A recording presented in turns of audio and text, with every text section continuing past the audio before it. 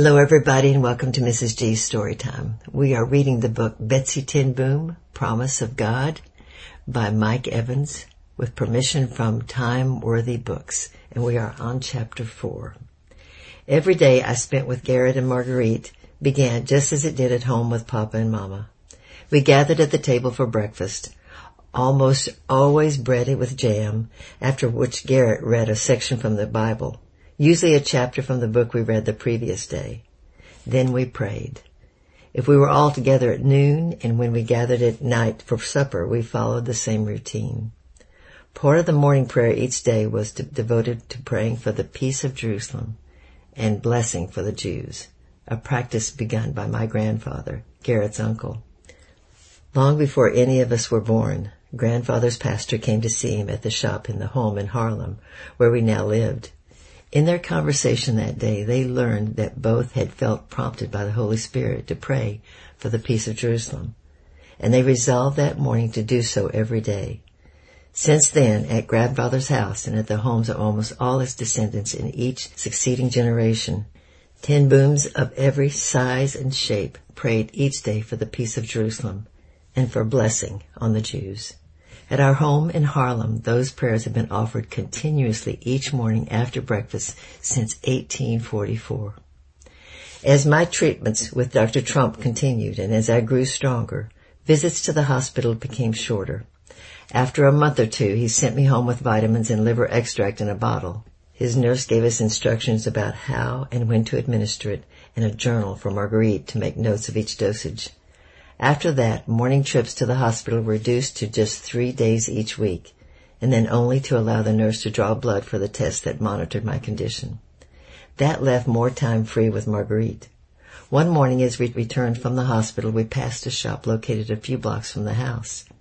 We passed it every day, and I had wanted to stop, but there was never time. Now that our trips to the hospital were much quicker and we had time to go inside. When I suggested it to Marguerite, she readily agreed. "This is a great shop," she grinned. "You'll love it."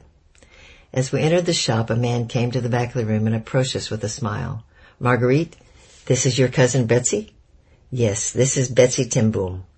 She's visiting us from Harlem." And then she turned to me. "Betsy, this is Toma Berman."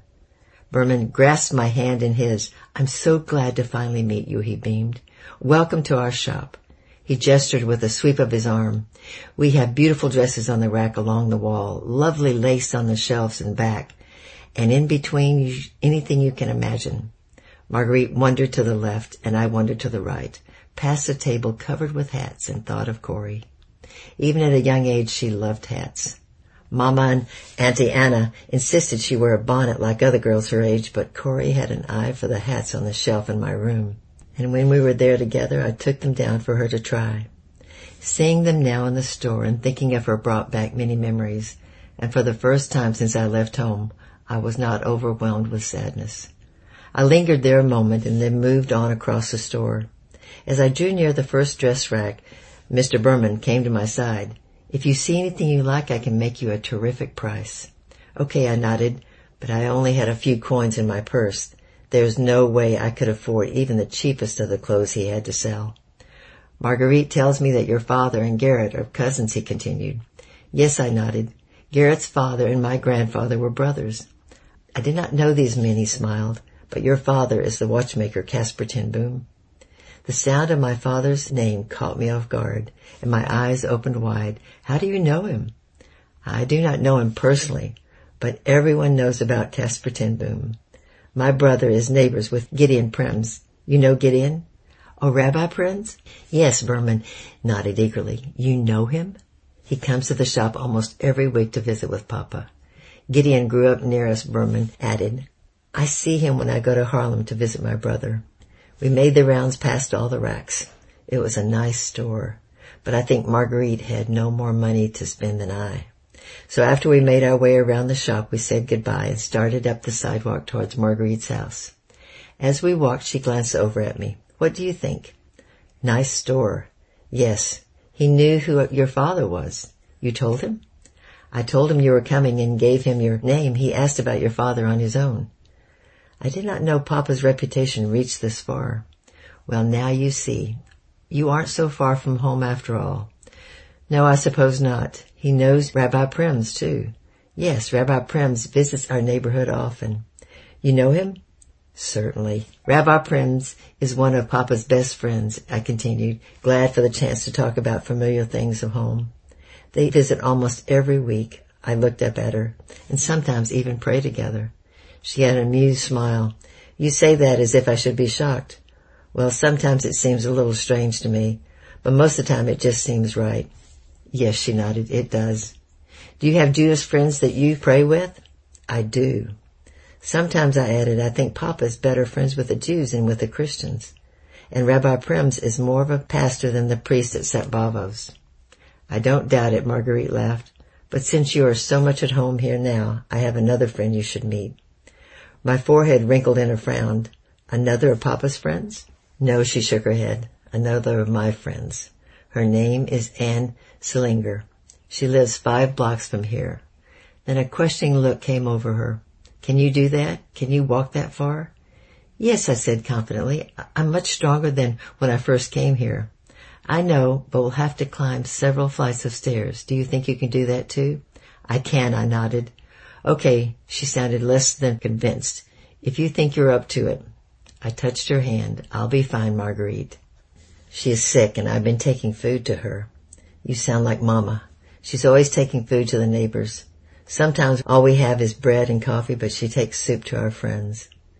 Good, then, she said with a laugh. Since you're experienced at this, you can help me prepare the food. Back at the house, Marguerite and I worked together in the kitchen, cutting the meat and vegetables for the soup, then baking bread while the soup pot simmered on the stove. When everything was ready, we poured the soup into a serving bowl, wrapped the bowl in a clean towel, and set it in a large picnic basket. We took the bread from the oven, covered it with a separate cloth, and tucked it beside the warm soup bowl. Then, with Marguerite leading the way, we started on the 5-block walk from the house to Anne's apartment. At first I had no trouble keeping up, but the further we went, the more tired I became. My strength lasted longer than before, but even so, by the time we reached the apartment building, I wondered if I could make it up the stairs. Marguerite must have wondered too, because she glanced back at me with a worried look. I can take this up to her on my own if you need to wait here. No, I said insistently, gesturing with my hand for her to continue. I'll be fine. An amused grin spread across her face. We used to see your father often when we were younger. This is how I remember him. How? Just like you, she said playfully. I held the door open as Marguerite entered with the basket, and then I followed her down the front hall to the stairway and started up behind her. With each step up the stairs, my legs grew heavier and heavier, but I made it to the second floor, and we paused there so I could catch my breath. This is good exercise, I said. Marguerite wasn't convinced. Exercise isn't your problem. No, but I am much stronger than I was before. Last year I could not have made it to the corner past your house, much less this far. After a moment to rest, we continued up the next flight. I was glad when Marguerite paused at the landing and turned down the hall. She paused at the 3rd door and rapped on it with her knuckle. We waited patiently while someone inside unlocked it. When the door opened at last, a frail, thin woman appeared. She had large, sad eyes that seemed to sink into their sockets. Beneath them, her cheeks were hollow, and the paper-thin skin along her jaw pulled tight against the bone. By the slump of her shoulders, I knew she was too tired to stand. But when she saw Marguerite, a smile came onto her face. Her eyes brightened and color returned to her cheeks.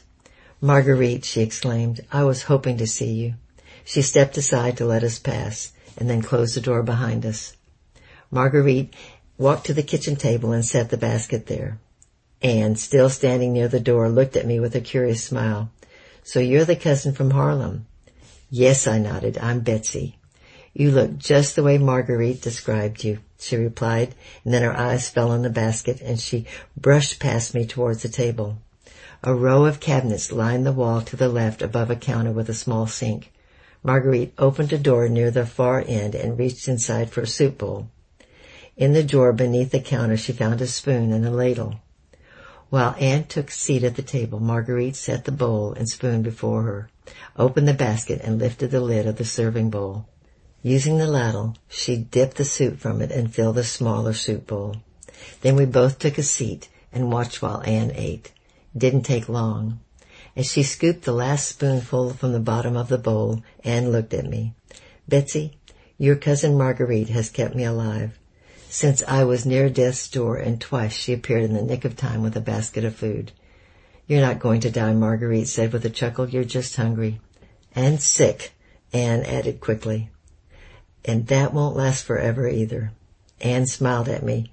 "Are you as optimistic as she is?" "I'm trying," I answered. "Good." Anne reached out her hand and rested on Marguerite's arm. "Because the world needs more people like my friend Marguerite." She looked across at me again. "You be a friend like that to someone, too, you hear?" "Yes, ma'am," I nodded. "I will." After Anne had a second bowl, she and Marguerite began talking about people in the neighborhood. I knew little of the things they discussed, but sat quietly listening to their conversation. As they talked, I glanced around the apartment. It was sparsely furnished with a single chair by the front window. Next to it was a table with a lamp, but there was no sofa. In fact, there was nothing else in the room at all, not even pictures on the walls. Then I noticed the lamp on the table by the chair had no oil. A glance toward the ceiling told me the apartment wasn't wired for electricity either. Sunlight through the windows must have provided enough for Anne to see during most of the day. But as the afternoon grew late and the summer light faded, the room would become dark. A damp chill hung in the air, and I remembered Marguerite had not lit the stove to warm the soup. Conversation between them lagged, and Marguerite ladled the last of the soup into the soup bowl and set the bread on the plate. It was still wrapped in cloth, just as it was when we packed it from the house. Then a few minutes later we returned the serving bowl to the basket and started towards the door.